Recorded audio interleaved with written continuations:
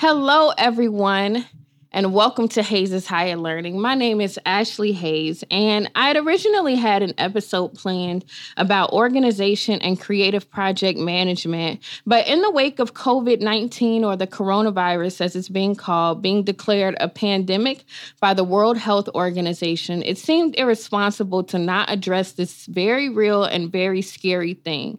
So up until today, it was this thing in the news that I was casually reading about and trying not to panic or see what the hype was about, because it hadn't truly affected me. However, as a person who generates most of their income in the college market, things have become really scary really quickly. So just today, I had 2 shows canceled, which is about $3,000 in work.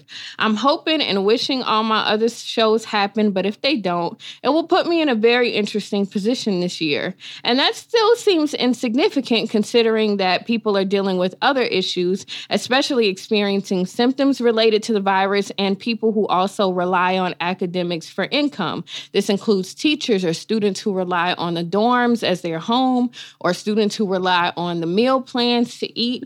And so this episode is about acknowledging and processing our emotions related to this scare and making a little room for joy.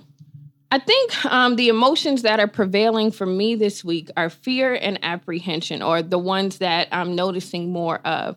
I'm not only uncertain about my economic situation, but I'm also concerned about my health, which I know a lot of us are. And what we know so far is that the virus can take up to 2 days to present symptoms, and some people don't produce symptoms at all, but they may still be able to infect others. There's currently no vaccine, as this strain had not previously been detected in humans before, and it just showed up in China in December. It is spread primarily through contact with an infected person when they cough or sneeze, or through droplets of saliva or discharge from the nose. So I think it's good to reiterate the things that you've already heard. Wash your hands with soap for at least 20 seconds. Sanitize after you touch new surfaces. Sanitize the surfaces themselves. Sanitize your phone, cover your cough, sneeze with your arm, and read as much information as you need to stay safe, but please don't get caught up in the fear. I think the best thing we can do is stay calm and stay present. It's so easy to get caught up in the what ifs and the doomsday stuff, and it could very well be doomsday. I'm not ignorant of that fact. But what I know to be is that whether it is or it isn't, our energy is better served doing something other than worrying. If you don't have the virus, carry on. Be mindful, keep good boundaries. Say, I would love to shake your hand, would love to give you a hug, but I'm going to just have to give you an arm dap or wave or the nod or whatever. But don't make a prison for yourself, either mentally or physically. If you want to grab an extra case of water while you're out, cool. Want to grab some protein bars, cool. But be mindful of others. I think empathy is going to be an important tool these next few weeks. People are already suffering, and there may be more people who suffer. As much as we can, let's listen to other people's stories, comfort them, share with them, and keep in mind that no one life is more valuable than another. When you love people, you place their needs on the same priority as yours, not above, not below. And I was working my part-time yesterday, and there weren't very many people in the market. So people are staying home, school is being canceled, and the economic effects have almost been immediate for me.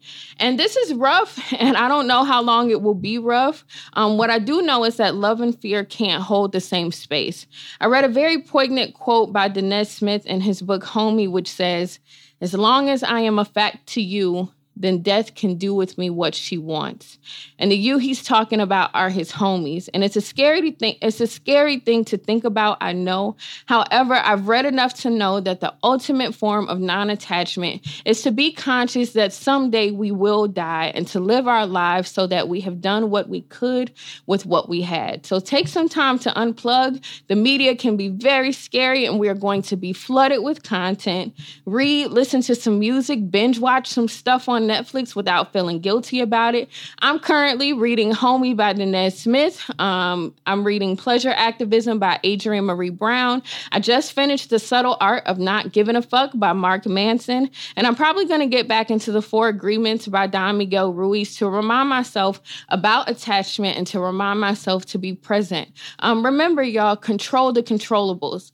Honor your fear and your emotions, but don't let them win. If you find yourself with more free time than usual, I highly recommend eating an edible and watching Earth at Night on Netflix. You will thank me later. I also want to say, if the anxiousness overwhelms you, if you can, when you can, seek mental help. There are hotlines available. If you need any information about that, you can message me. I can help you find something. If you have a therapist, you may want to schedule an extra appointment or go ever so often. You may want to try to do a video appointment if they have that available. Explore your options, be mindful, and get what you need. I just got an update that the University of North Carolina school system is shifting to alternative instruction, and they're encouraging students not to come back to campus. So I was scheduled to be at University of North Carolina, Charlotte on the 25th. So if they do cancel, which it looks like they might, that will make 3 shows, which is a really big loss for me as an artist in the course of a month.